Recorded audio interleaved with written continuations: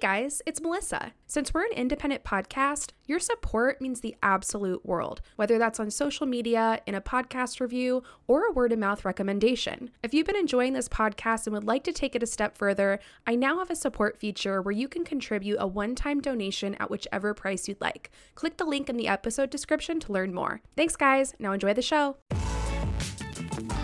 Welcome to Mimosa Sisterhood, a podcast that celebrates women.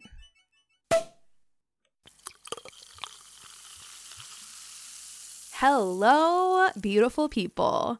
Welcome back to the podcast. This is Melissa, and you're listening to Mimosa Sisterhood, where we pop bottles, get drizzy drunk, and celebrate women's stories, past and present.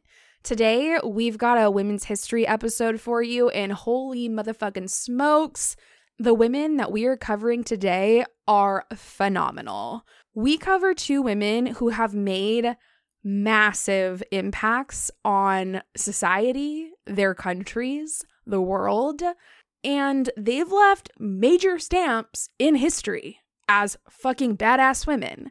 However, I had never heard about either of these women until recording today's episode. These are the things that crush my soul, but make me so much happier that I have this podcast and that I can share these stories with you guys, because these women are amazing and they deserve to be known. So I really hope you enjoy learning about them, and I hope you feel some inspiration about how fucking kick-ass they are. Today I've got another co-host with me, and you've heard her before, you've met her before, none other than the amazing Jordan Redwine. She's been on the podcast a couple of times now, and I'm telling you now, get used to it, because she's sticking around for the long haul. I mean, as long as I can keep her to myself. But Jordan has her own podcast. It's called A Novel Adaptation. You've heard us chat about it before. It's an awesome podcast about book to movie adaptations. So if we have any book lovers out there, movie lovers out there, you'll love her show. Be sure to check it out. But today she's on my podcast, and we have a blast as usual. We've got a lot of hilarious chit chat, some great perspectives on the women's history, and we enjoy some great cocktails and wine together. So before we get into the episode, I'm just going to cover the basics that you've heard 3,000 times before, but I know there are still a few of you out there who have not left a rating or a review, and I just want to remind you how easy it is, how quick it is, and how impactful it is to the success of this podcast. I'm sure you guys have heard all about algorithms. They are a pain in the ass, and they ruin everybody's lives. Well, guess what? If we get more podcast ratings and reviews, Apple Podcasts will see that. The algorithm will see that, and they'll be like, hold up. People like this podcast. Let's promote it. Let's share it with more people. Let's put it on the new and noteworthy page, and let's hype this shit up. So if you have some time today and you haven't left a review yet, it would mean the absolute world if you could do that for me. All right, cool. Well, we've got a super beefy episode today, so I'm not going to waste any more time here. But before I go, I just want to remind you guys how much I love you, how special each and every listener is to me. I see you guys on Instagram. I see you guys in my podcast statistics, and it truly just means the world every month to know that there are people out there listening. So just know that I see you and I love you, and it truly means the world to have you here with me listening these episodes and learning about women. So thanks a bunch, and I hope once again you enjoy this episode, and I'll see you on the other side.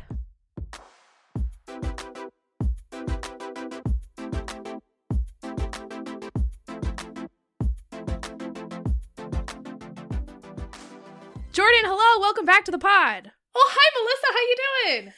Sounds like we just joined a game show. Oh my god, and I am so excited to be here. It is an honor. I just called you out of the stands and you came running down to the stage, just skipping away. And I have the energy of Aaron Paul at The Price is Right. Like, I'm ready to go. Oh my god, I'm dying. Well, for everybody else out there, we just spent the past 30 minutes figuring out how to set up podcast equipment. Technology is difficult. Look, you have your podcast desk where you have your microphone and your wires, and then you come in and find out that wires are mysteriously missing, and you're like, well, shit. And then you gotta dig through boxes of those, you know, everyone has those random charger cord boxes, and I'm going through like, going, all right, crappy headphones, connector to my good headphones. Like, I just need something. So we did it. What? I blame Apple for all of this drama because every time they come out with a new device, there's 1,000 new cords and chargers and this and that. It's freaking annoying. And you know what else occurred to me recently? I like finally upgraded my iPhone to like a newer version in the past month or so. And when it arrived, I had this like flashback moment where I was like, oh my God, they don't give us headphones anymore. Do you remember back in the day? I don't know if you're an iPhone user, but back when they first started, you got a pair of headphones with every damn iPhone that you bought. Now they don't do that. I am an Android baby. I've always have been. I always will be. You're smart, especially now that I'm complaining so much about Mac. Look, I enjoy my MacBook. It does what it needs to do, and it looks slick as hell. I got to appreciate them for that. But I've never had an iPhone, and from what I hear from other people, like, my problem with my Android right now is that it's like almost 4 years old and it's slow and it's running out of space. Mm-hmm. That's my biggest complaint. And obviously, I need an upgrade. That's it. Like, true. But I'm one of those old people that it's just like, well, I have to re-download all my apps and then log into all my apps. And it's just like, I'm procrastinating so hard on that. I know. And then they recently just did the, like, you probably don't know this, but with the iPhone, like, it used to have a button that you would open your home screen and it would, like, detect your fingerprint to open it. Sure, well, they got rid of the button and now you, like, swipe up and it, like, detects your face. And it's just weird, especially after I just finished the series You. Did you watch that? So I have many things to say. I'm gonna push my. So I watched the first season of You, thought it was fine, but the book was obviously better. Oh, like I the didn't book, even know it was a book. It's a series, Melissa. Leave it to you to know the books first. Yeah. Well, I stayed up the first book. I stayed up until 4 a.m. and because it was so good. It was a work night too, so that was a thing I do not regret to this day. But.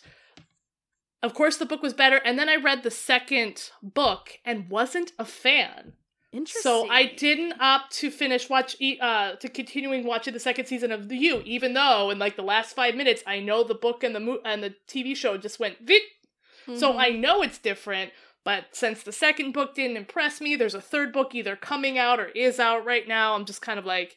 Very interesting. So that's how what tripped me out in the third You was them continually to use the iPhone face recognition to like hack into people's phones, which I mean, I guess you could have also done with the button and the thumb print, but just like it really kind of made me feel weird. I mean, that whole show was meant to make you feel skeevy, and they do a bang up job. Well, I will say this. I thought, first of all, I loved season 1 of You. From somebody who's never read any of the books, didn't even know there were books, I would say the first season was fantastic. A major hooker. Couldn't wait for the second to come out. The second, I loved. Okay. It was really good. It took a wild-ass twist and spin that you were not expecting. And then it got you really excited for season 3. Season 3 was not as good as 1 or 2. Oh, that's such a bummer. Yes. I've heard there's a lot about cages. Well, there's cages in all of them. Oh, okay, sure. Joe's always got to have his cage in his basement, yeah. Oh, yeah. Cages in every series. But this one was just like a bit of a stretch, I would say. Took it a little too far. Right. The first 2 were believable. They seemed realistic enough. Like, okay, we're dealing with a real psycho here. The third one was like, all right, somebody needed to figure out how to like really elaborate on this story and take it to another level. But when they do that, they go too far and then it's not as realistic anymore. It jumped the shark is what you're saying. Yes. That's and so sad. Now it ended with like a hook that there will be a 4th season. And I'm going to watch it because I'm one of those people where, like, if I've seen all of them, I have to keep going. And me too. I will hold on to a show, even though I can see that it's really going down the toilet. Going, but no, it was so good at one point. It's got to rebound. And it never rebounds. Ever. I'm trying to think of an example of one that might have rebounded and nothing's coming to mind. But yeah, like, you know, Supernatural, I had to stop at like season 9. I stayed for 4 seasons going, it's gotta be better! It's gotta be better! And I'm like, oh my god, no. And then, Game of Thrones, where I kept thinking, yes, as long as I make it to the end, it's gotta get better. Well, and the end was the worst. Oh, the end was terrible. And I'm doing the rewatch right now just because it's on in the background while I'm working. It's easy to keep on there. And then I stopped to watch the fight scenes because I'm like now analyzing fights in my free time. And oh wait, because of your side hobby, right? Right, yeah. Okay, I was already planning on bringing this up, so okay. This is a fantastic segue, but I want you to finish telling me about the fights in Game of Thrones. Well, I mean, other than that, I like the fights are still great, and I'm like watching, going up, down, 3, 4, 5, 1, 2, and I'm enjoying recognizing all of that. But it's just making me angry. We're watching because we're going, yes, this show was so good. It was so good, and now I just have to I look forward to it just being trite, just terrible. Okay, tell us about your kung fu fighting. And we were all kung fu. No, sorry, no license there. What is it? 5 seconds or 10? Yeah. No, yeah. So I am one of the new things. It's a new thing I've picked up, but something I've been interested in for a really long time is stage combat. And it's something I've always wanted to do since college, but my university, even though I was a theater major, we maybe had like 2 stage combat workshops, and that was it. So I kind of put it on my mind, moved on and had a big girl job like everyone told me I should, and then during COVID, everyone's starting to like look at their life and go, do I really want to do this the rest of my life? And, you know, now we're doing the Great Resignation. It's called, where everyone's just leaving their job going, fuck it, I'm done. Like, this isn't what I want to do for the rest of my life. And even one of my colleagues at my job resigned and said, yeah, I'm going off to be a yoga teacher now. And I was like, good for you. Like, she just left her corporate job and was like, well, nah, I'm going to yoga it. And I was like, I'm so proud of you. Like, I don't know you that well, but yeah.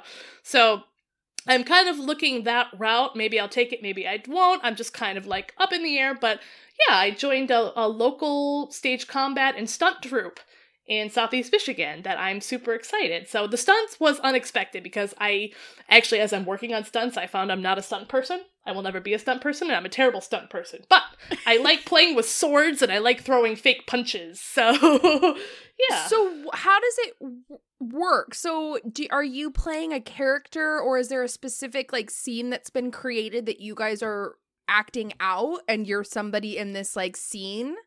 Well, no, not necessarily. So, for example, this group meets, and I'm just speaking from this group particularly, they meet 3 times a week. On Tuesday nights, they'll have like specialty nights, and because of, you know, the time we're recording, October 26th, we all know what happened last weekend, right, with Alec Baldwin. Oh, yeah. The gun misfiring. So they're talking about gun safety tonight, like in the message group. Like, shit. Guess what? No surprise, we're talking about this, because that's part of you know, a weapons master's job or whatever, to hit, you know, and try to figure that out. And then Thursdays is just general practice. And normally we'll start off with rapiers, which are like the long swords, the long skinny swords that like you'll see in 3 Musketeers. Mm-hmm. Those are rapiers. And we'll do footwork and like drills, you know, like for parrying and attacking.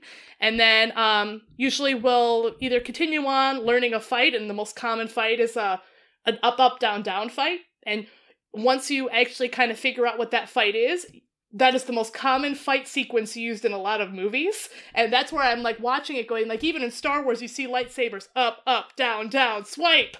And then like, yeah, it's just like this, because it's easy, and it's also easy to train actors. Mm-hmm. So it's just very interesting. So we get to practice different weapons, different drills, and then sometimes we'll move on to stunts, which again, I've already said, I hate like rolling.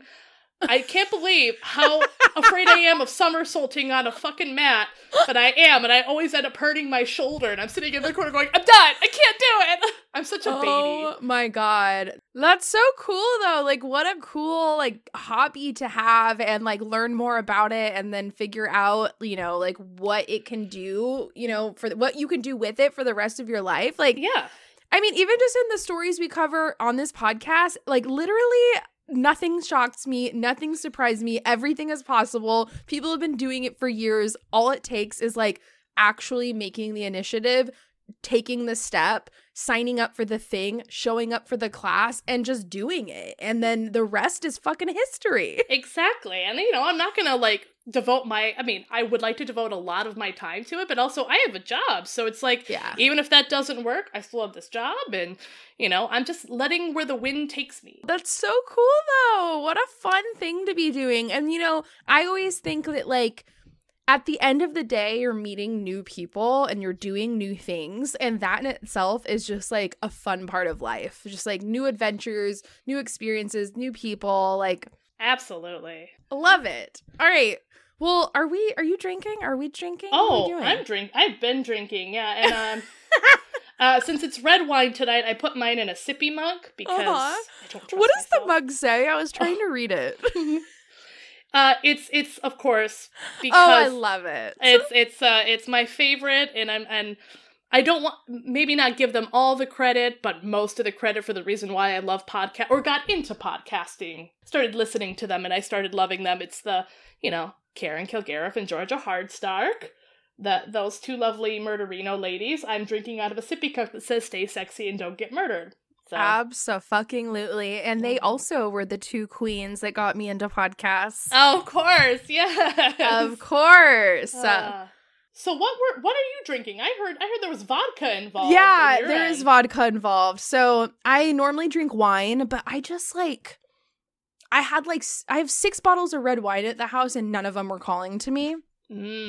Is your gal Russian? Is she Catherine the Great? I'm just gonna like. She's not. Oh, she's damn. not. She's not Russian. And I usually try to like pair something with my woman and like just drop the ball this week. You know what? It's your podcast. You can do whatever you want.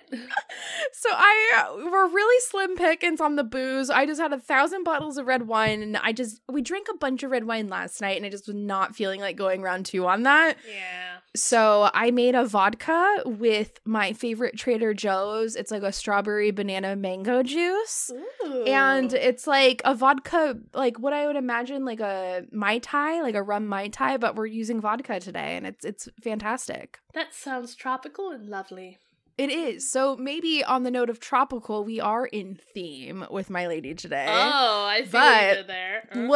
Wasn't super planned. But I think you should kick us off today because last time I went first and I feel like you're up to bat. Okay, fine. Let me do a refill first and I'm going to introduce my wine. I got this one. I liked the title of it and I liked the label. Ooh. It's cool. It's a red blend. It's called Beauty in Chaos. And that kind of fits in with my gal.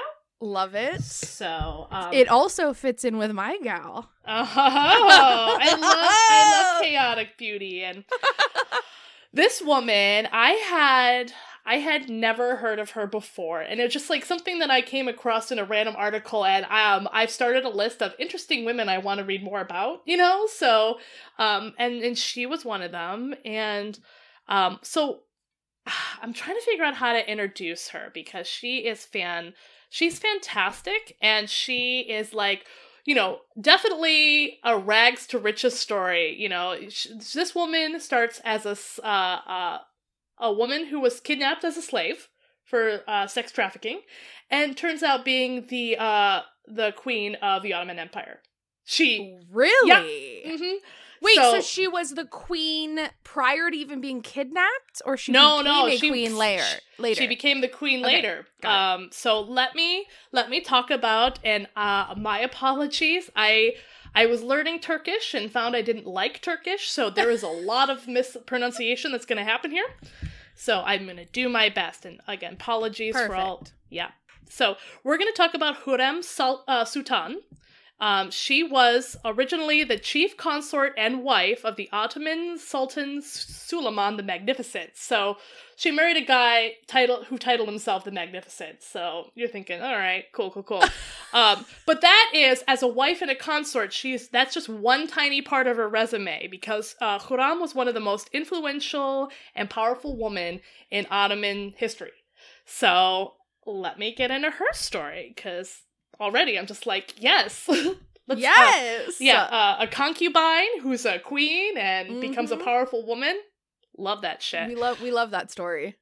Yeah, so Hurrem was born either Alexandra or Anastasia sometime between 1502 and 1506 in Ruthenia, which is now Ukraine. So this was once upon a time Ukraine, but at that point Ruthenia was under the Polish crown. Not that that makes any difference, but for people who like historical geography, there you go. And one thing that was even though her birth date and her name are still a little nobody's really sure, everyone does kind of know that she was born to an Orthodox priest. So she had a priest daddy, a literal priest daddy. Priest daddy. Okay. So she was captured by Crimean Tartars during a slave raid, and she was taken to Istanbul, where Valid Hafsa Sultan selected her for his son Suleiman. So this was the prince at the time. Suleiman was the prince, and the leader, Valid Hafsa, said, "Hey, son, here's your concubine. Have fun, enjoy." Wow. But as her time as his concubine, she actually became his favorite, and she was called the Haseki Sultan, which pretty much equates to favorite concubine in Turkish, I believe. And then after concubining for a lot of times, and she finally just became his wife. And so she was actually, so European ambassadors noted that she had red hair, green eyes, and white skin. Like, that was her whole ideal. And because of her red hair, she was also known as Roxolana. So she has, like, a whole bunch of different names. So it's either, like, in history, it's either going to be Alexandra or Hurrem or Roxolana. So you see a lot of Hurrem or Roxolana or Rosa. I don't know, just depending on which European country you're talking about. I like the name Roxolana. Roxolana, yeah. So with her red locks of hair, I'm just pulling this out of my ass, and, you know, she's just... she became Roxolana. That name. Mm-hmm.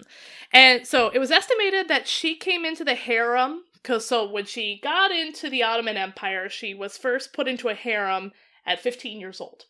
And, but no one was quite sure when she was given to Suleiman, so in between that time, the leader gave Suleiman Roxolana. Wait, a harem, is that where young girls are kept before they're given off as concubines? No, a harem is kind of think of it like a whorehouse. I'm trying to think of a better, a whorehouse or a place of leisurely pleasure, kind of place. So that's a harem.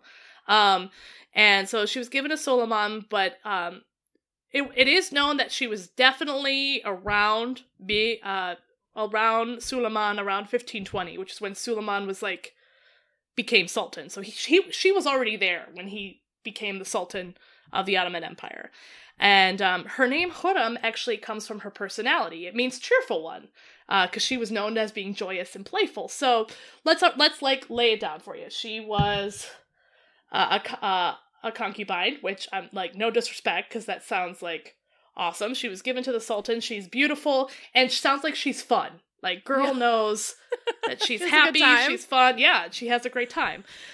And so as a sultan is, what a sultan does, he has more than one concubine. So there was Hurrem, who was one consort, and then there was another prominent consort who was named Mahidevran.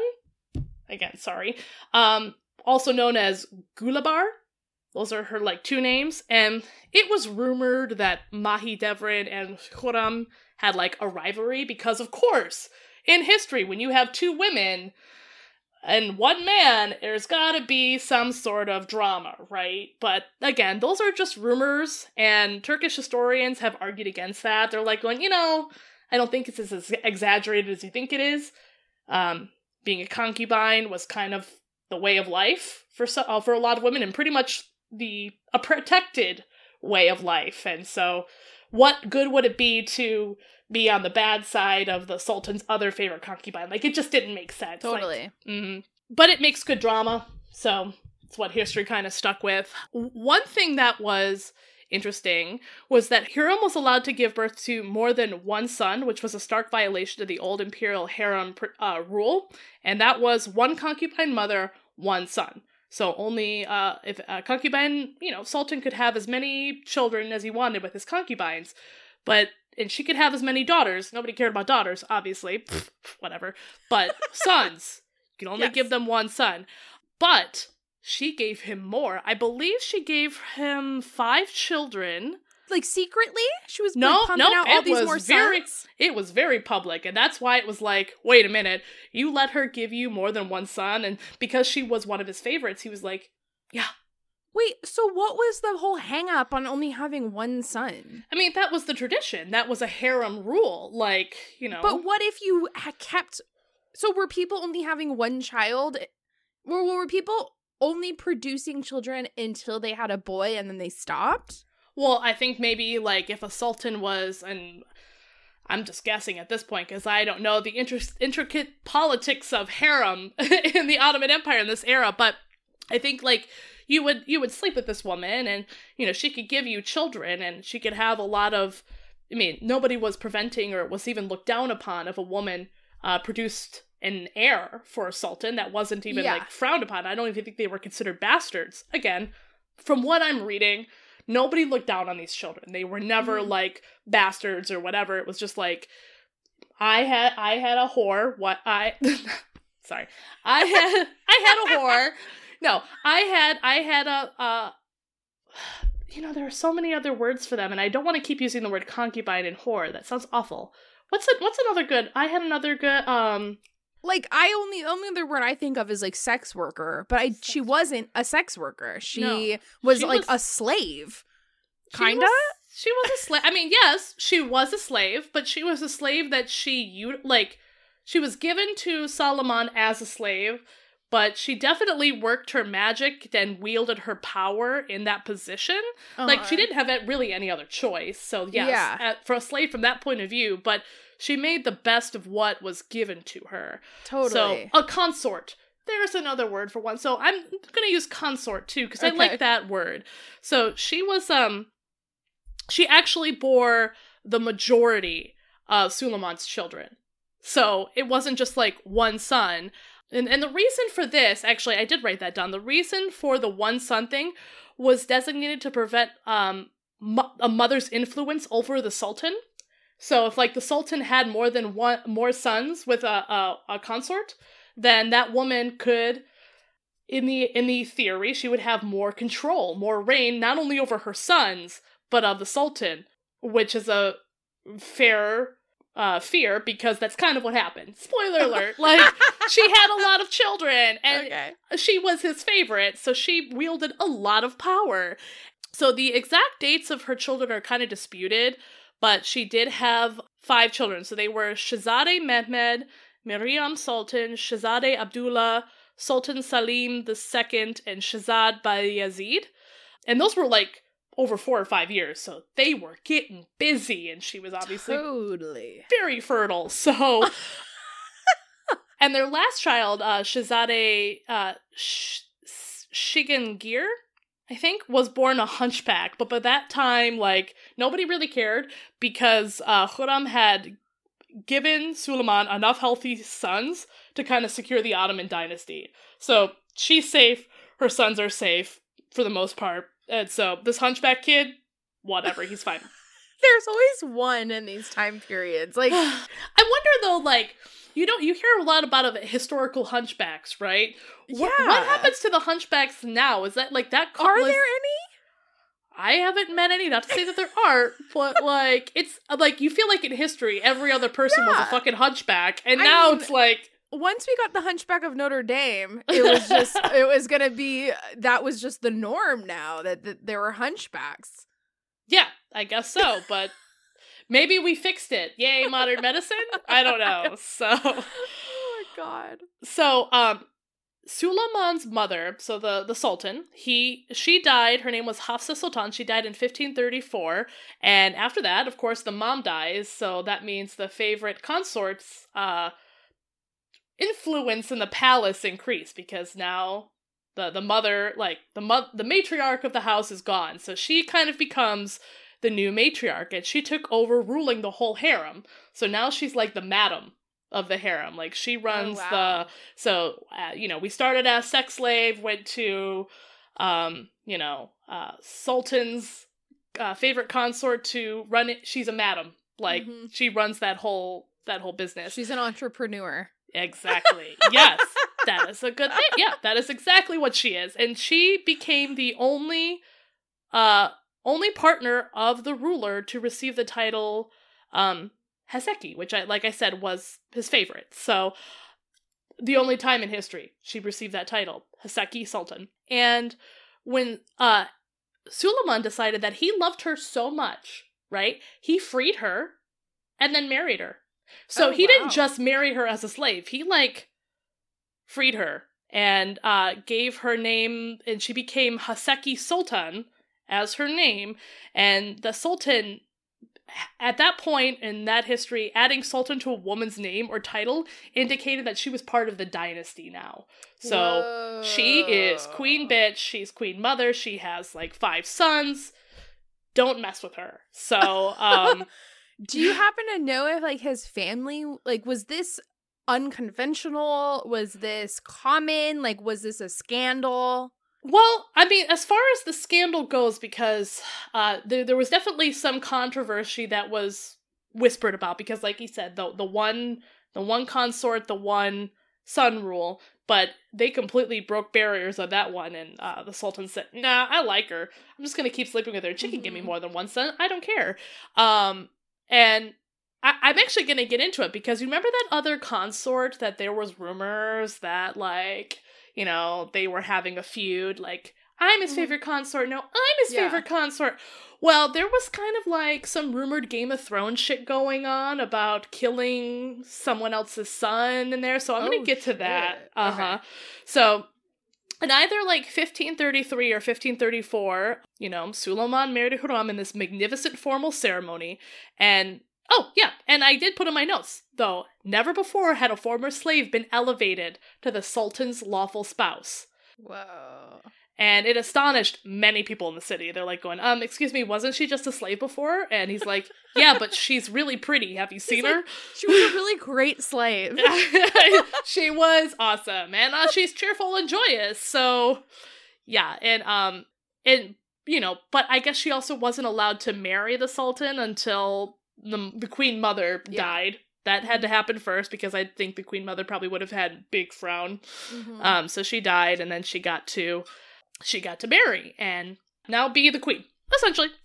So she also, fun fact, became the first woman to remain in the Sultan's court for the rest of her life. So pretty much, like, not only did she get to be the consort and get to be the queen, she stuck to that position her whole life.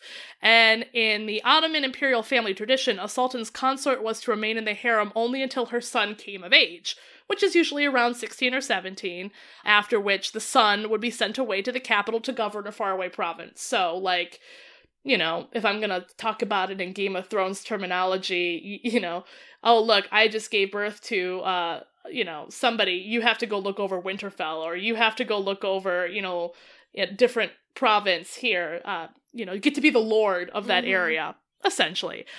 But, and by the way, if anyone cares, this tradition was called Sanchikba Balihi, and when the sons went, the mothers followed them. So, like I said, it was one son, one mother, and when the sons went to go lord over a province, the mothers went. And at this point, too, the Ottoman Empire was, like, fucking huge. So it could span anywhere from, like, Eastern Europe, where it is now, all the way to, like, you know, the part of Asia. And I wish I had a map, but it was big. So the mothers would go with them, and the consorts were not to return to Istanbul at all, which was the province, or I guess at that point it would have been Constantinople. Thanks for the update. They were not allowed to go back to Constantinople unless their son succeeded the throne. So these little lords could still succeed the throne if they were eligible, and then they could come back, but that was the tradition, that was the standard, that was the custom.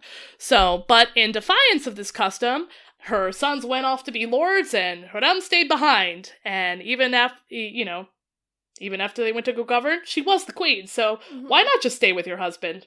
She was also known as the first woman in Ottoman history to concern herself with state affairs, which is really cool. And she was known to be very intelligent and acted as the Sultan's chief advisors on matters of state, which seemed to have influence upon foreign policy and international politics.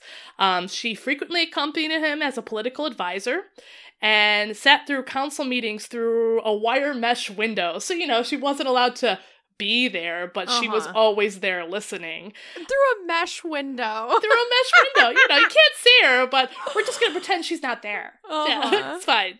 Do not pay any attention to the woman behind the curtain. Yeah. Which I think is always the most dangerous. It's the woman who isn't allowed to say anything but has the Sultan's ear. Okay. She started this era in the Ottoman Empire called the Reign of Women, and it was like the Reign of Women, and there's a whole Wikipedia page about it, like 200 years of strong, independent women in leadership in the Ottoman Empire. So it's just really interesting if you want to go down that rabbit hole. And because her influence to the Sultan was so significant, rumors circulated around that she was a witch, and she obviously bewitched him. Of course. Yes, she bewitched him with her cunt. What of it? Like, oh my god, it's hasn't so any other man in history? Like, come on. So back to, remember when I said there was like some Game of Thrones rumors about like sons and like that other consort? Well, this other consort, if you recall, Mahidevran, she had also borne other princes. So she also kind of broke that rule because they were both the favorite. And Mahidevran's son, Mustafa, was the eldest and was supposed to be the first son in order of succession. Like, he was the oldest son. Obviously, that was supposed to go to him.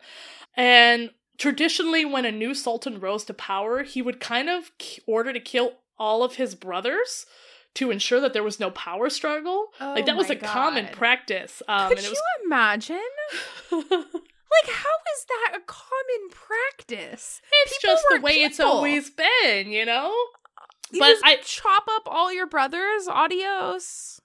I mean, I guess that's also a question I had, because if they were off ruling provinces, you'd still want them ruling the provinces. So were these the brothers that didn't have a province to rule? Or, like, that's where I'm kind of like, wait a minute. The practice is weird, and it doesn't kind of make sense, but I guess if you just didn't want a power struggle, why not commit fratricide, I guess? So, Mustafa, the oldest son, was supported by the Sultan's Grand Vizier. And again, he kind of had the right to the throne. But Hurram was usually held at least partly responsible for also naming a successor. Again, so this is like history kind of being really fucking vague. And so while Mustafa had claim, Hurram as the queen was, I guess, partly responsible for naming the successor. So she wasn't going to name somebody else's son as the new sultan. And so I guess, she just decided to name her own son. Yeah, she just said, Mustafa, you're no longer going to be the prince, and my son will now be the prince. And in order to attempt to avoid any execution of her sons, in this whole fratricide massacring thing that was a tradition, she actually used her influence to eliminate all those who supported Mustafa's ascension to the throne. So while she didn't flat out kill Mustafa, she killed a lot of the people who said, I support his claim. So he didn't have any support to back him. Oh shit, that was really smart. So, I mean, don't kill, because if you kill the kid who has the right to the throne, you're just creating a martyr, right? So kill the supporters. What does he have left? And we're dealing with 1500s, right? The girl was fucking smart, man. Yeah. I just also cannot help but think how many people were murdered in the 1500s. Yeah. I mean, on top of the fact that, you aren't going to live long anyway because it's the 1500s, plus the fact that we're all killing each other and shit. Oh my god. Yep. So it's nuts, man. It's definitely full-on Game of Thrones massacring. Totally. Even as a person who's sitting here in history and has all these resources, I couldn't think of coming up with all these different webs and alliances and everything. And here she is, just yeah, I'm gonna kill these people. What of it? So Anyway, even after all of Mustafa's supporters were killed, he was actually later accused of causing unrest. So after the supporters were killed, Khurram's like, okay, so now we can kind of get rid of you. You don't have enough to support to hold you up. So Suleiman actually ordered the execution of his son during the campaign against Safavid Persia in 1553. And so since Suleiman then became afraid of a rebellion, so he just ordered the execution of his son. And according to the source, Mustafa was executed the very year on charges of planning to dethrone his father. So whoever put in the Sultan's ear that, hey, your son is looking to kill you, hint, hint, his wife did that. His father's like, yeah, you don't get to take my place until I die, kid. So he killed him. Oh my gosh. Yeah. So there's also just like a ton of like theories about how that went about, like, that Khurram Sultan conspired against Mustafa with the help of his daughter and son-in-law, but it's just so many different family members, and like, I'm gonna reach out to this cousin and see if you can help me, it's just like a whole big web of fuckery. It's what it was, to sum it up. So after the death of Mustafa, that other consort, Mahidevran, lost her status in the palace as the mother of the heir apparent, and then she moved to Bursa, just later dazed and left. And she's like, I don't trust me to be here any longer anyway. I wouldn't either. So, yeah, I mean, that's again, those are based on historical predictions. Like, none of the, I also think that this woman was smart where she destroyed any evidence pointing it back to her. So it was just a very common known fact to get from other European diplomats. So this is where a lot of Turkish and Ottoman historians have taken this, not from Ottoman history itself, but reading through European diplomats' papers and connecting the dots, going, so A to B to C to she killed him to what? Okay. So it's just so interesting. And in the end, though, Khurram's son came into power. She's still the queen. She's the number. The Sultan's the number one. But you know that quote from My Big Fat Greek Wedding, where have you ever seen My Big Fat Greek Wedding? Yep. Where she's like, well, the mom's telling her daughter that the man may be the head of the family, but the wife is the neck and directs the head or whichever way. Yeah, the Sultan was totally the head, and Khurram was totally the neck. And going forward, though, she acted as Suleiman's advisor on matters of state and had a lot of influence on foreign policy and international politics going forward. And during that entire time, though, overall, aside from the internal family turmoil that made family reunions super awkward, the Ottoman Empire was generally peaceful during her time as an advisor. So there wasn't a lot of warring going on then. Yeah. So you gotta think that woman knew what she was doing and was pretty good at it. So before you think that she's like this bloodthirsty, power-hungry monster, that did all of this, she did engage in a lot of several works outside of international politics. She worked on public buildings. One of her first foundations that she built or backed was a mosque. She helped fund or was behind 2 Quranic schools, a fountain, and even a women's hospital near the women's slave market in Constantinople. So she was all about building. Women's slave market? Yeah. So maybe she didn't get rid of women's slavery, but she did build a women's hospital next to it, I guess, to help the slaves. I don't know, but that is just absolutely horrific. Whole thing. And she also had she also established in 1552 the Haseki Sultan Imarat, which was a public soup kitchen to feed the poor, which was said to have fed at least 500 people twice a day. And she also built another public soup kitchen in Makkah. So she she was doing her goodness. She had some good deeds. She had some things, and she was also a woman of her time. So it's kind of she's just a very interesting human being. And I was really bummed that there wasn't a lot of, like, you know, we barely get movies about historical women to begin with, but, like, nothing. Totally. As cool as Anastasia is, and I know you just did her, like, the Romanovs as well, if I have to hear one more goddamn Anastasia movie or TV show, like, she's interesting, but there are other women out there, like Khurram, who are... Totally. Yeah. Well, Anastasia was dead by 15. It's not like she did anything within that time period. Right. I mean, she was a mystery. She was an enigma and a mystery for so many years, and that's, I think, what, like, drove it and why why people are so fascinated. But, like, there are women here who actually, like, and not to say that's Anastasia's fault, the girl was murdered. That's tragic and horrible, but Khurram in her lifetime did so much, good and bad, but, like, rose from sex slave to queen of the Ottoman Empire and did so much in that time. So, yeah, she died on April 15th, 1558, and was buried in a domed mausoleum decorated in exquisite Iznik tiles depicting the Garden of Paradise. And her mausoleum is adjacent to Suleiman's.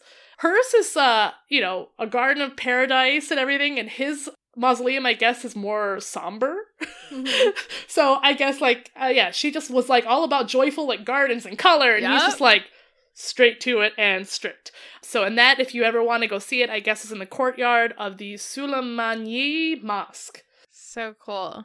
And that is the story of Khurram Sultan, or Roxolana, or Alexander, or Alice, whatever part of the history you want to talk to her about. That bad bitch. I raise a glass to you.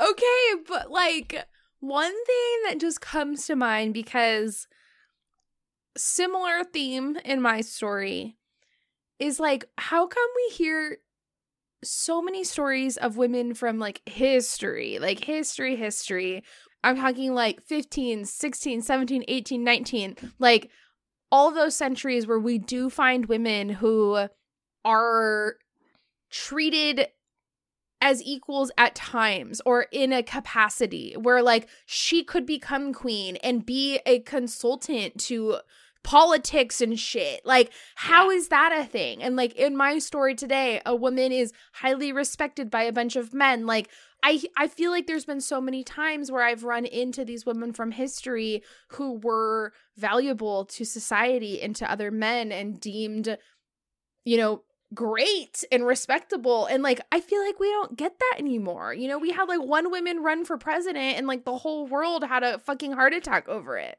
Because we have petty little man babies who try. And you know what? Like, even in U.S. history, we have a lot of women, actually, in our own history here in the U.S. that have done some shit, like, good shit. And, you know, that's kind of shrugged over in history books. That completely gets erased.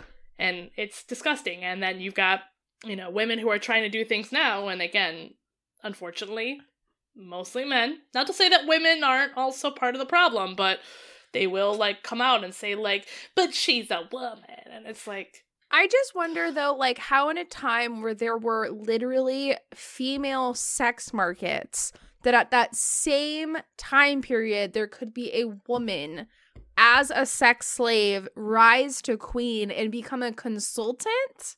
How did those two things exist at the same time? I think it happened a lot, like, throughout the world and throughout history. But also, don't forget, and as terrible as it is, and it's wrong, sex trading was a profitable and huge, and usually, not just region-wide, but expanded a long ways, so... Yeah, it just was so common that it wasn't, so like, common, even and don't forget, yeah, profitable. That was the thing. So I'm not excusing it. It's terrible, but it's just the way. Like, if I was going to pick why that was a thing, I think that's why it was a thing. What a wild story! That is so cool and interesting. I even, when you had said at some part in your story to look up women of the Ottoman Empire, I literally just Googled women of the Ottoman Empire, and there is at least 25 people that popped up on this list instantly through Google. Yeah, there are so many fascinating women, especially in this era and this time, and since the Ottoman Empire, like, barely exists. It's been shrunk down to Right. kind of like all of its history is now encased in Turkey, but it's rich and it has so much. And we also, and this is where I could stand on my soapbox and complain that the U.S., we only care about the U.S. Nothing happens in history outside of us. Like, the world didn't exist before Christopher Columbus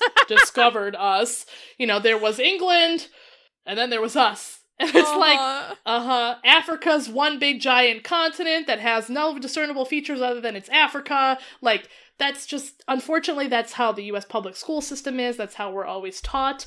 And that's why I love your podcast, because it's like, serious. It's just like, you've got other, like, I was listening to your Winnie Mandela episode, and damn, that was an eye-opener, So, Right? like, fuck. Not just Nelson Mandela's wife, but other things. Oh, yeah. She had a lot going on there. Mm-hmm. Oh, yeah. So, Yeah, that was I think that was one of our villainess episodes. yes, it was. Yes, it was. So it was our first one, I give think. it to me. Right? Yeah. Which you would never think Nelson Mandela's wife would be a villain. Yeah. Anyway, now that I talked about my badass bitch, who's your badass bitch this week? Okay, so I am covering another fierce ass queen. Yeah. Her name is Commander Liwewe. Hawaiian. And no, she's Filipino. Oh. And so she is a Filipino guerrilla commander who was one of the leaders of the Huk Rebellion, which I had never heard of until I researched her. I didn't know anything about the Huk Rebellion. To be honest, I didn't know shit about Philippine history. That's the American education for you, sister. Literally didn't know a goddamn thing, Yep. even to the point where I was like reading through her story and I was like, why does she have like a Hispanic name? And I didn't even know that the Philippines was a Spanish colony for way longer than Mexico was a Spanish colony. Now, see, I didn't know that. That's cool. Way longer. Holy shit. Like, when I think about Spain ruling Mexico, I'm like, oh yeah, that was a thing. And it's like, sure, it was a thing, but like, they actually ruled the Philippines like way fucking longer. Which is why so many people in the Philippines have like what I would think as a Mexican woman, Mexican last names. Sure. Yeah. But it's like, it's just, I can't believe I never knew this. And then I looked up a couple more fun facts, and apparently the name of the Philippines comes from the King of Spain, Philip II. It was literally named after the King Philip II. And a Spanish explorer whose name was Ruy Lopez de Villalobos, he named the islands Las Islas Filipinas after the King Philip II. Felipe? Is it Philip? I don't. One or the other.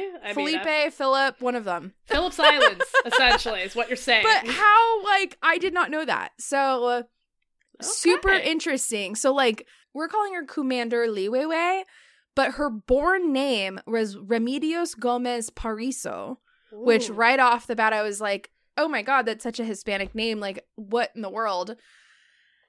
And then I just kept reading. I'm like, I'm so confused. So that's why I looked it up. I was like, how in the world is the Philippines connected to Mexico? Because something's happening here. Wow. So technically not Mexico. It was New Spain was the actual name of it, which later became Mexico. But yeah, little fun fact if anybody else out there did not know that. I don't know if that's just a me thing, but yeah, I learned a lot in this episode.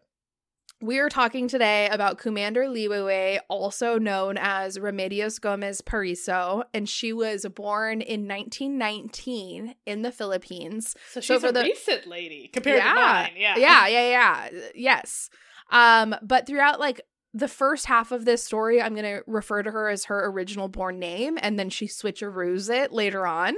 So I'll be calling her Remedios throughout the beginning. So her father, whose name was Basilio Gomez, he was super loved among the peasants in their village in the Philippines where they lived. And he was loved so much that he eventually became their mayor. And naturally, their family was like bigger league in the village. They were very well known because the dad was mayor of the town.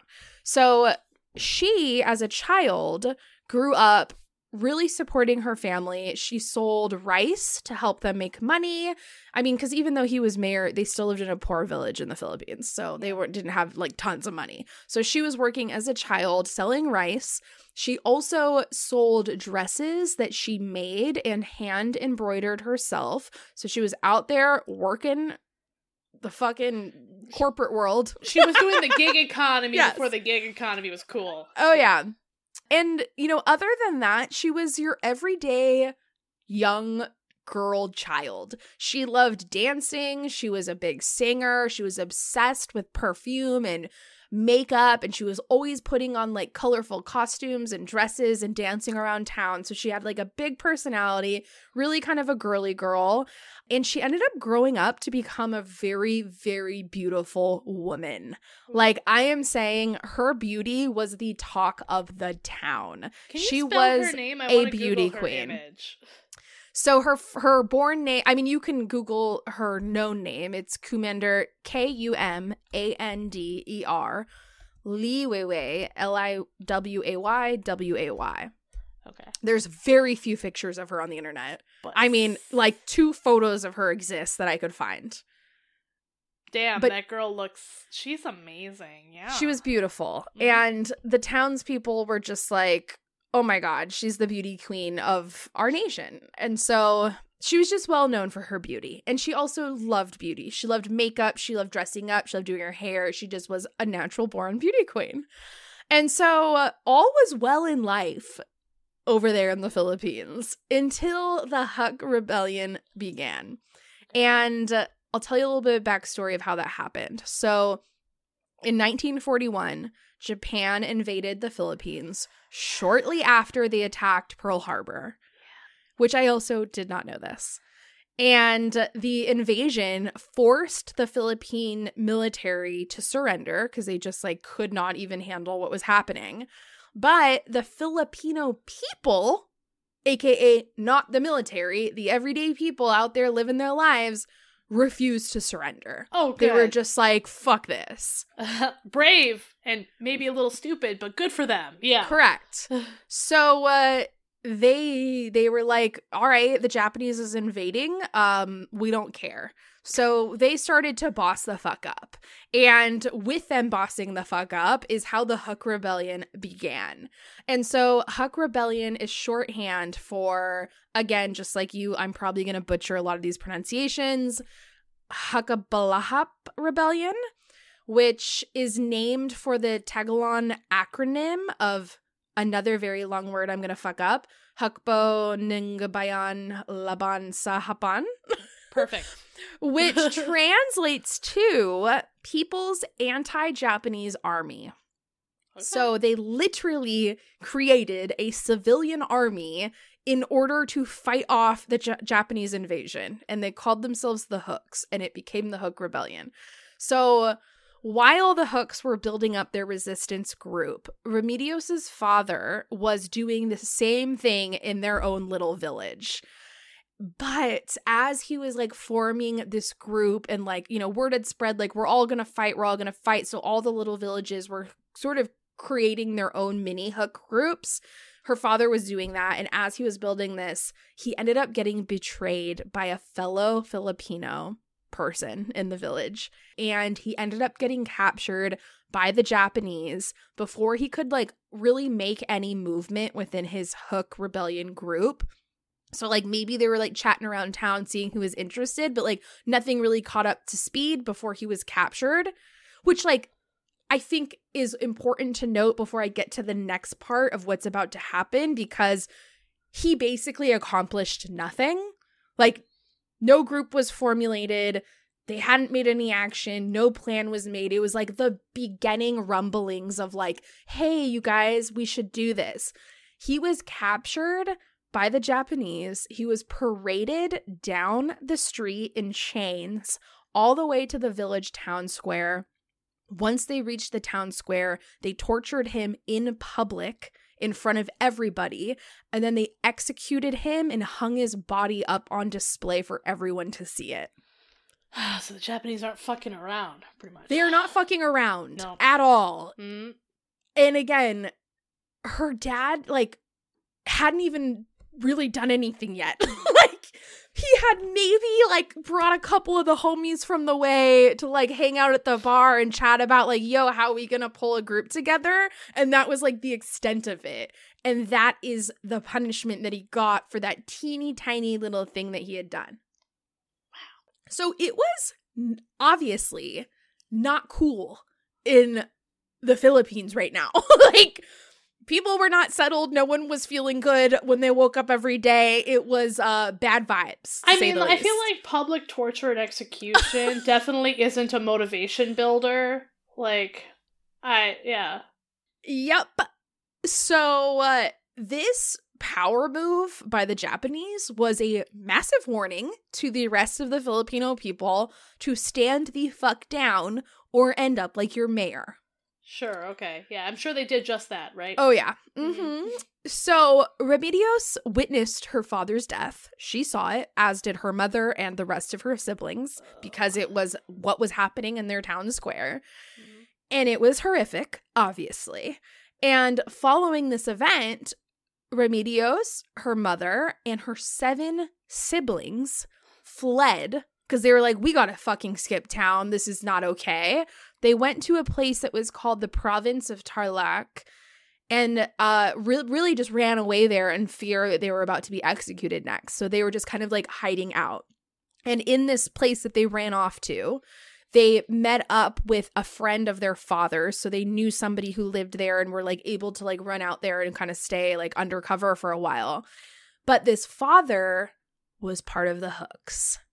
And when he brought them into their home, he basically informed Remedios about this group of rebels that he had joined called the Hooks, which is their abbreviated name, and that they were a newly formed communist guerrilla movement.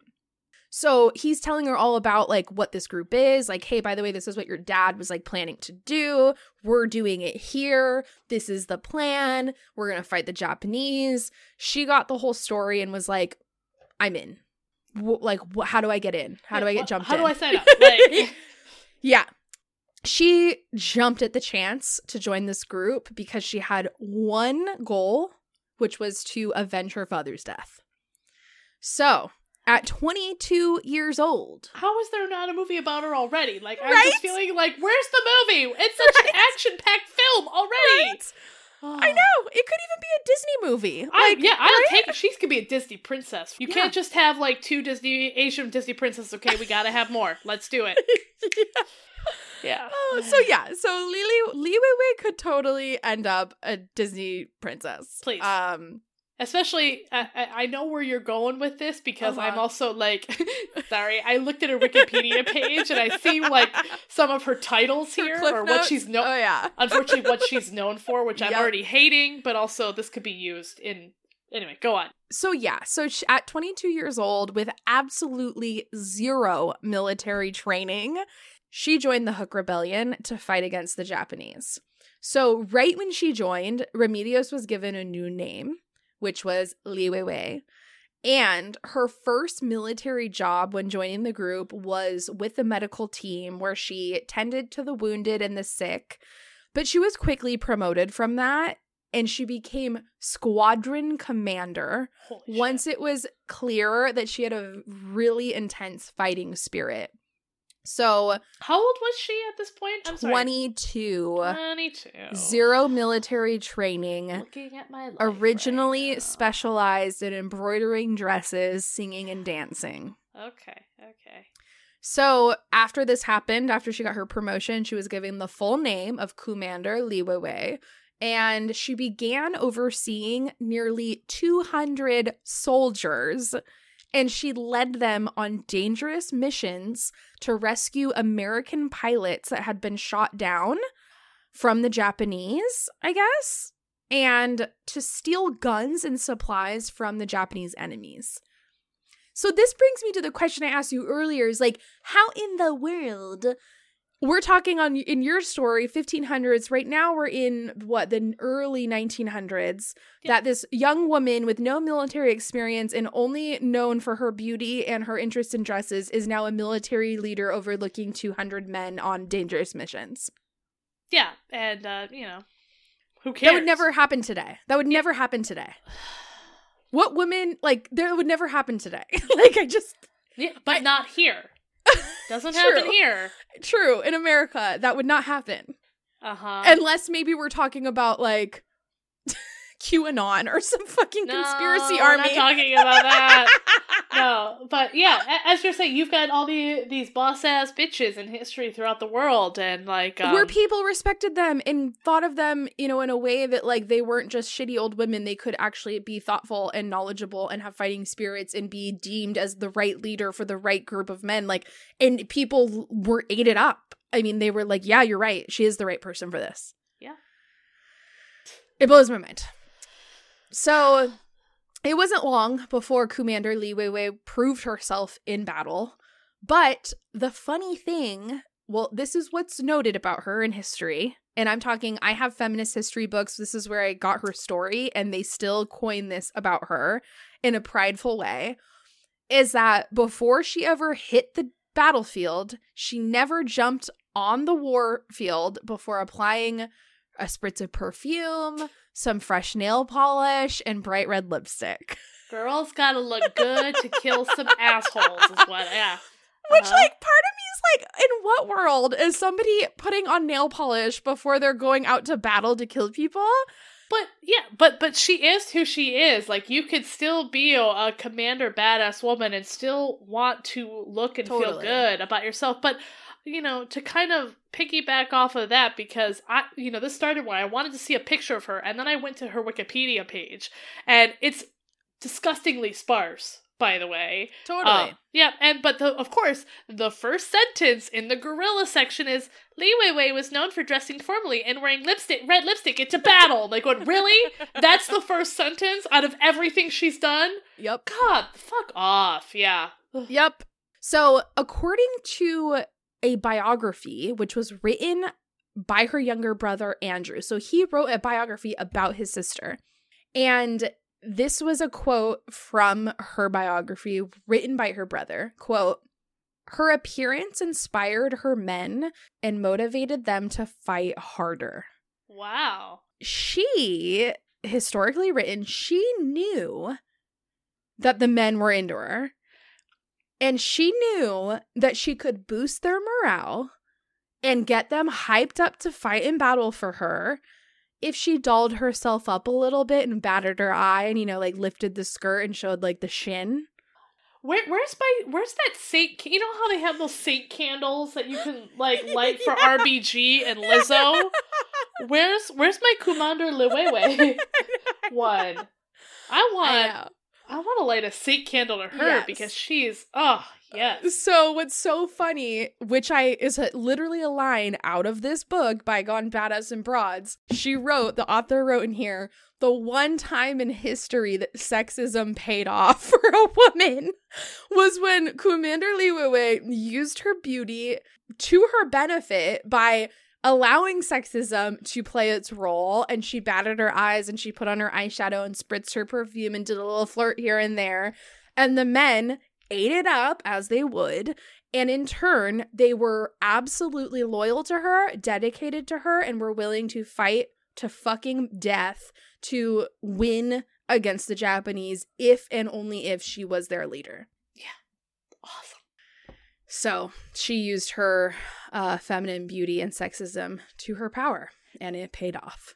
Throughout Li Weiwei's time as a guerrilla commander, she fought face-to-face with the Japanese on numerous occasions, and she often used their own weapons to fight them, because she would steal weapons from like other Japanese like groups and stuff, or out of the hands of just like cold dead bodies. So she was using their own weapons to kill them in battle.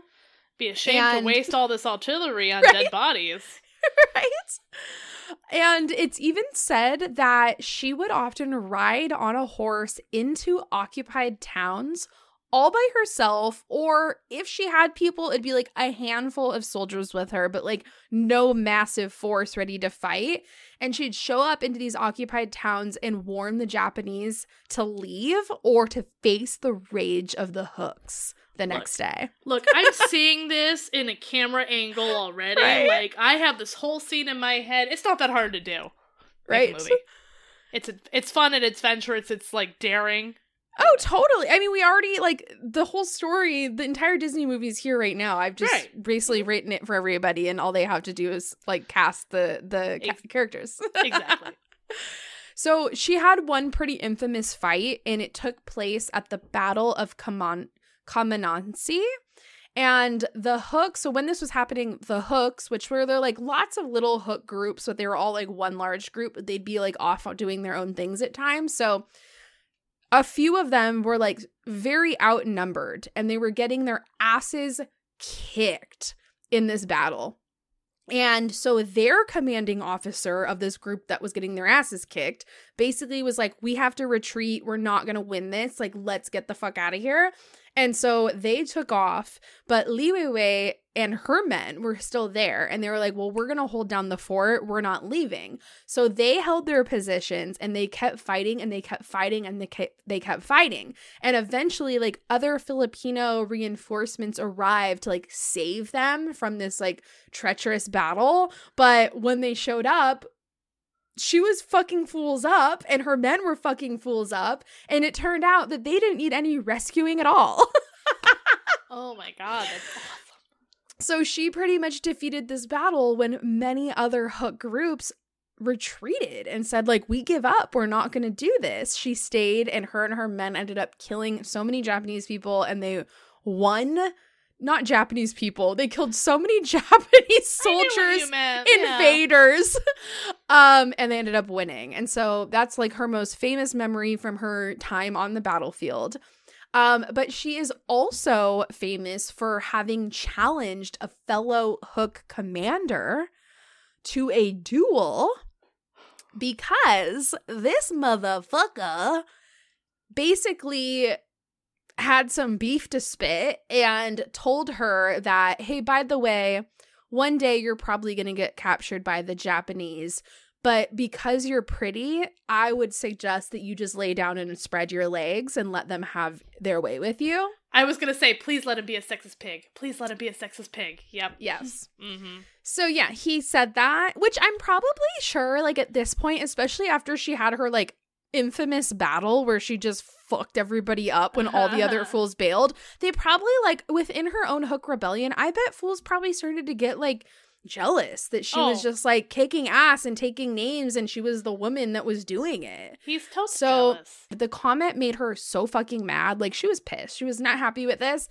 It made her so mad that she attacked this dude, tried to get him into a duel, but she went like so nuts that she had to be physically restrained from other men in order to not just like straight kill him right there in the duel. They had to hold her back. So she was not okay with that.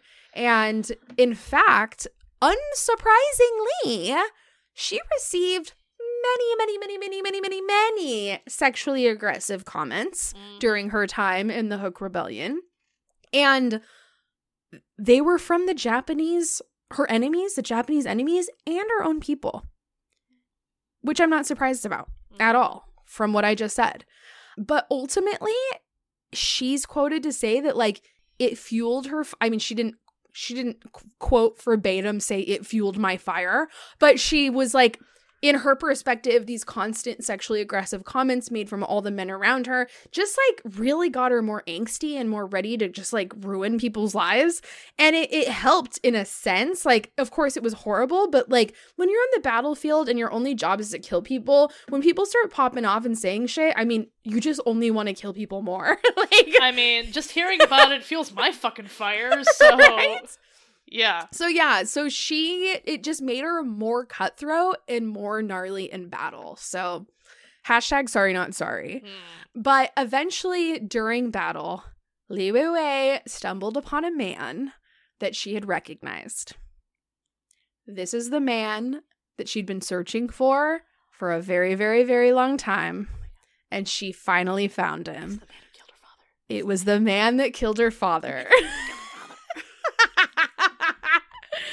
So she had remembered this man's face from the town square, and she had told herself that day, I will never forget this face because I'm going to look for it every fucking day to avenge my father's death. And so this whole time that she's on the battlefield fighting, every time she kills a man, she pulls up his hair to look at his face to see if it's homeboy. That's some serious Arya Stark energy. And I know I keep going back to Game of Thrones, but fuck, yeah. Oh, yeah. She looks at every man that she faced on the battlefield to see if it's homeboy. And it hadn't been all this time until it was. So she found him. And when she found him, this man knew he was caught. Like, I don't know if he instantly knew that, like, oh my God, this is the daughter of the man I tortured and killed in the town square, or if she had to tell him. But eventually, like, it clicked.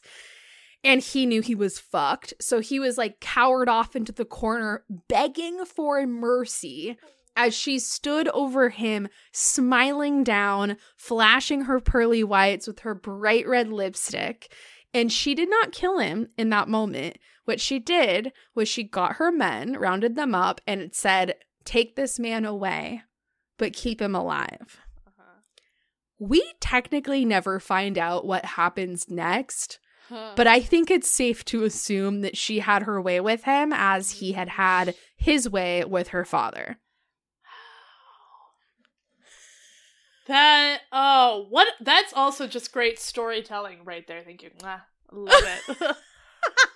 I'm so intrigued. Like, I must know, but also I don't want to know, but also... we don't know. I read multiple accounts of like verbatim what happened, and we don't know. We just know he was found alive. He was taken away by the men and kept somewhere, and she had her way with him later. And no one ever heard from him again. That's right. She's gotta Ramsay Snow his ass. Sorry, again, I just was like, on my mind. Your name will disappear. Your house will disappear. Yeah. Absolutely. So throughout the Hook Rebellion, the Hooks as a group and as individuals grew to 15,000 armed fighters, with 10% of them being women. Remember, these are just civilians. The army gave up. So the civilians, 15,000 of them, joined forces to fight 10% of this group being women.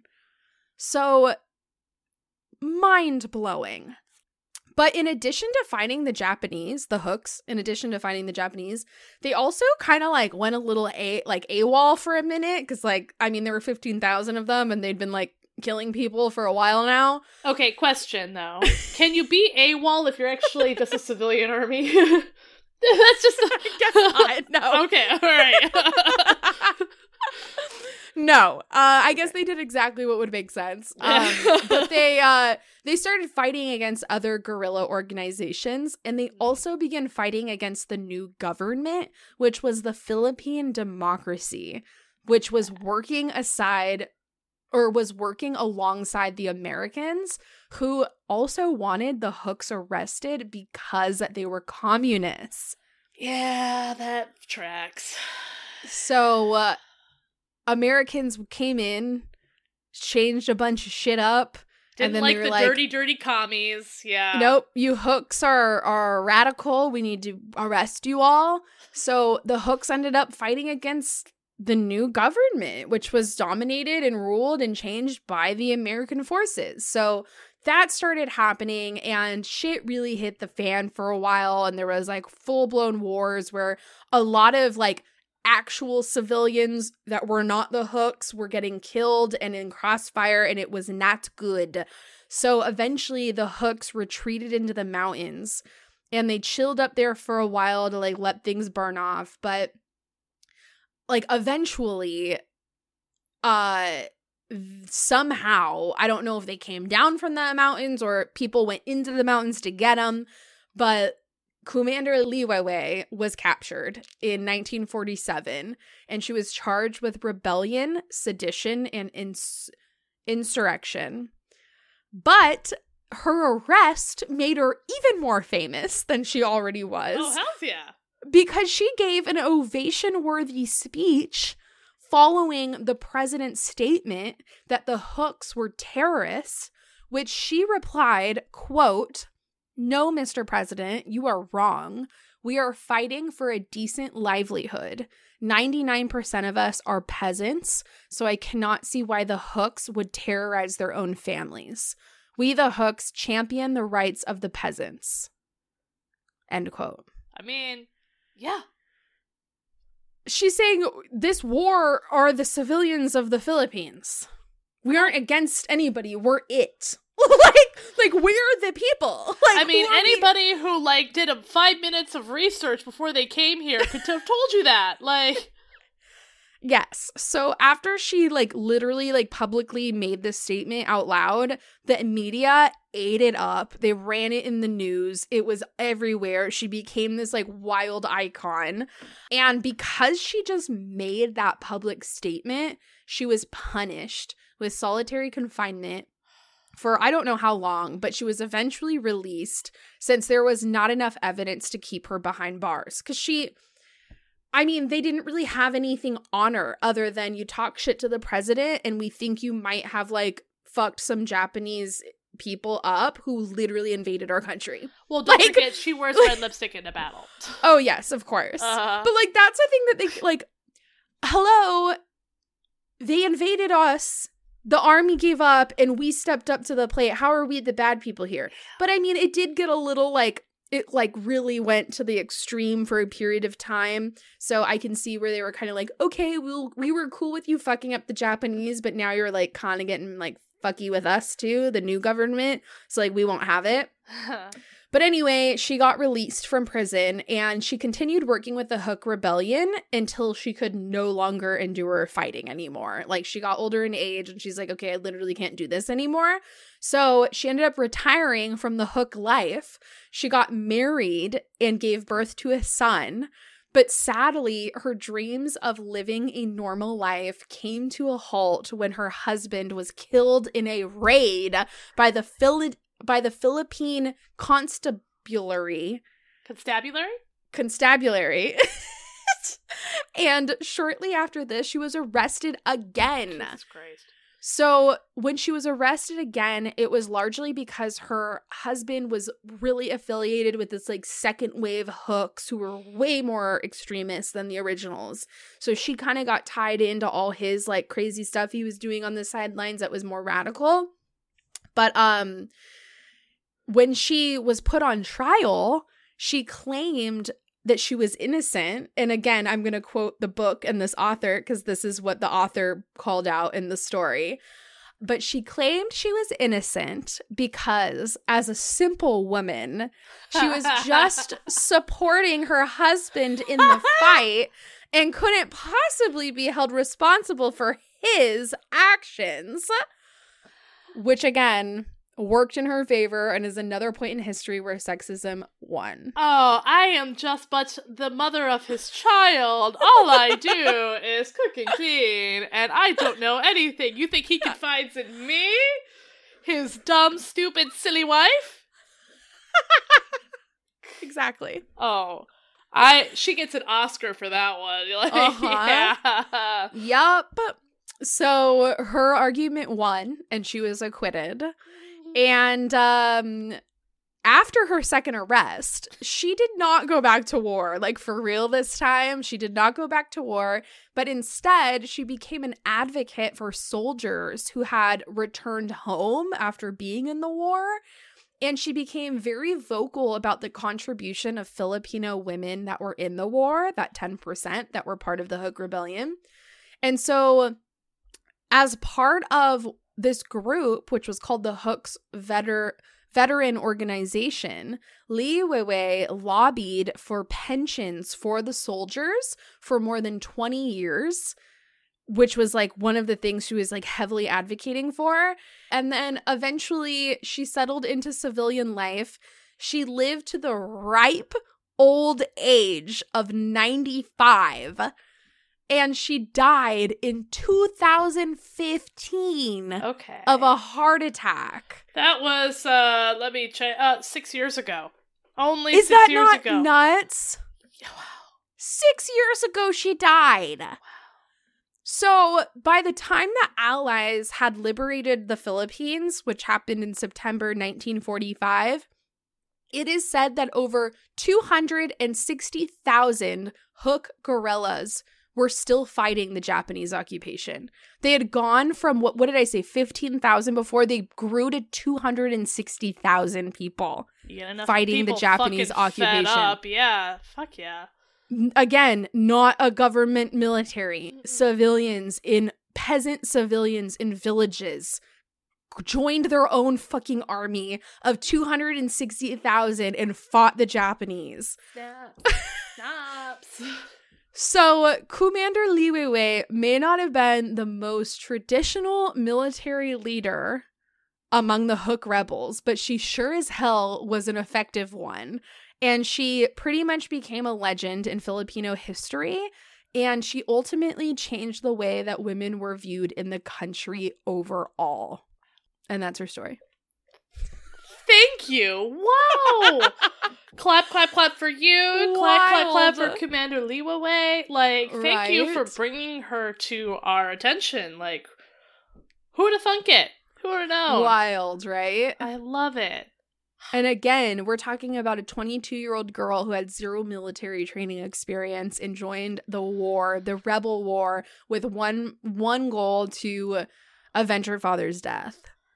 And not only did she succeed that, but she became so much more than just that. Adding this to my my ideas of novels I will never start. Yes. Look, if Disney won't do it, somebody's gotta. I know. So, totally phenomenal. I love it. And again, how much did I just tell you about her life right now? And how little was there written in Wikipedia? That is, it's really insulting. So insulting. Right? Yep. Right. And it says in Wikipedia, and I'm not disputing you, I'm disputing Wikipedia. In 2014, she died at the age of 95 of cardiopulmonary arrest, and that's it. That's all we got for her death. Oh, she might have. I could have gotten the dates wrong. Oh. But yeah, I mean, seriously though, like, okay, 1 year off. Still, this amazing woman lived in my lifetime, and I did not know about her. Yeah, right? It hurts me. She has 2 paragraphs on her life in Wikipedia. Yeah. So, like, before she joined, like, this army thing, like, she had a dad and he, like, died or something, and then she went off to war. Those are her 2 paragraphs. Great. Oh, cool. man, it's Thanks, wild. Wikipedia. Well, those are our 2 women, both totally fierce. Again, that's what I was saying, like, just the fact that both of us covered women who had, like, left such a huge stamp in history, and were also leaders. I mean, they were leaders of men and women. They were well respected, they were looked up to, and people, followed their word. Yep. And that is so unlikely. And it's just mind-blowing that in 1500 and early 1900s, this was a thing in other countries, and it was normal. And I mean, for the most part, there weren't a lot of people opposed to it. Or I think the most important one is, like, the people who were opposed to it and wrote those history books, or were the ones who were, like, opted to leave this out, or just give it, like, Commander Lee Weiwei had only, like, an asterisk, or she was like a footnote in history, in Filipino history or whatever, and it's such a bummer. And that's also, like, not to and I will put so much pressure on you. You've got all these great content creators in the world out there who, like, writers and producers and everything, who have the ability to bring these stories to the forefront, whether it be fictionalized or not, like, or just even bios and memoirs. Like, at least, give me a name so I can like go, hey, maybe I should go look them up on Wikipedia or something. And the fact that I never had to, and I wish I could remember where I first heard the name Khorramsatan, because I made a note of that and goes, she sounds interesting.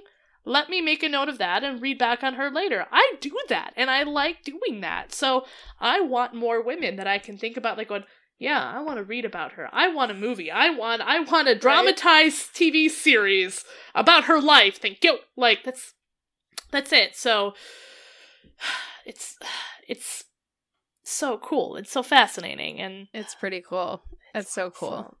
Well, yeah, thank you for sharing her story. I loved it. Yeah. Thank this lady for sharing her story. Mackenzie Lee. I need to look her up. I need to start looking up all the authors that write these books I read. Have you ever heard of kind of what Mackenzie Lee's book reminded me of, and was Anne Shen's. You've seen Anne Shen. Yeah, you know Anne Shen. Yeah. I know Anne Shen. I know you know Anne Shen. I don't know why I'm like, do you happen to know Anne Shen? Yes, of course you do.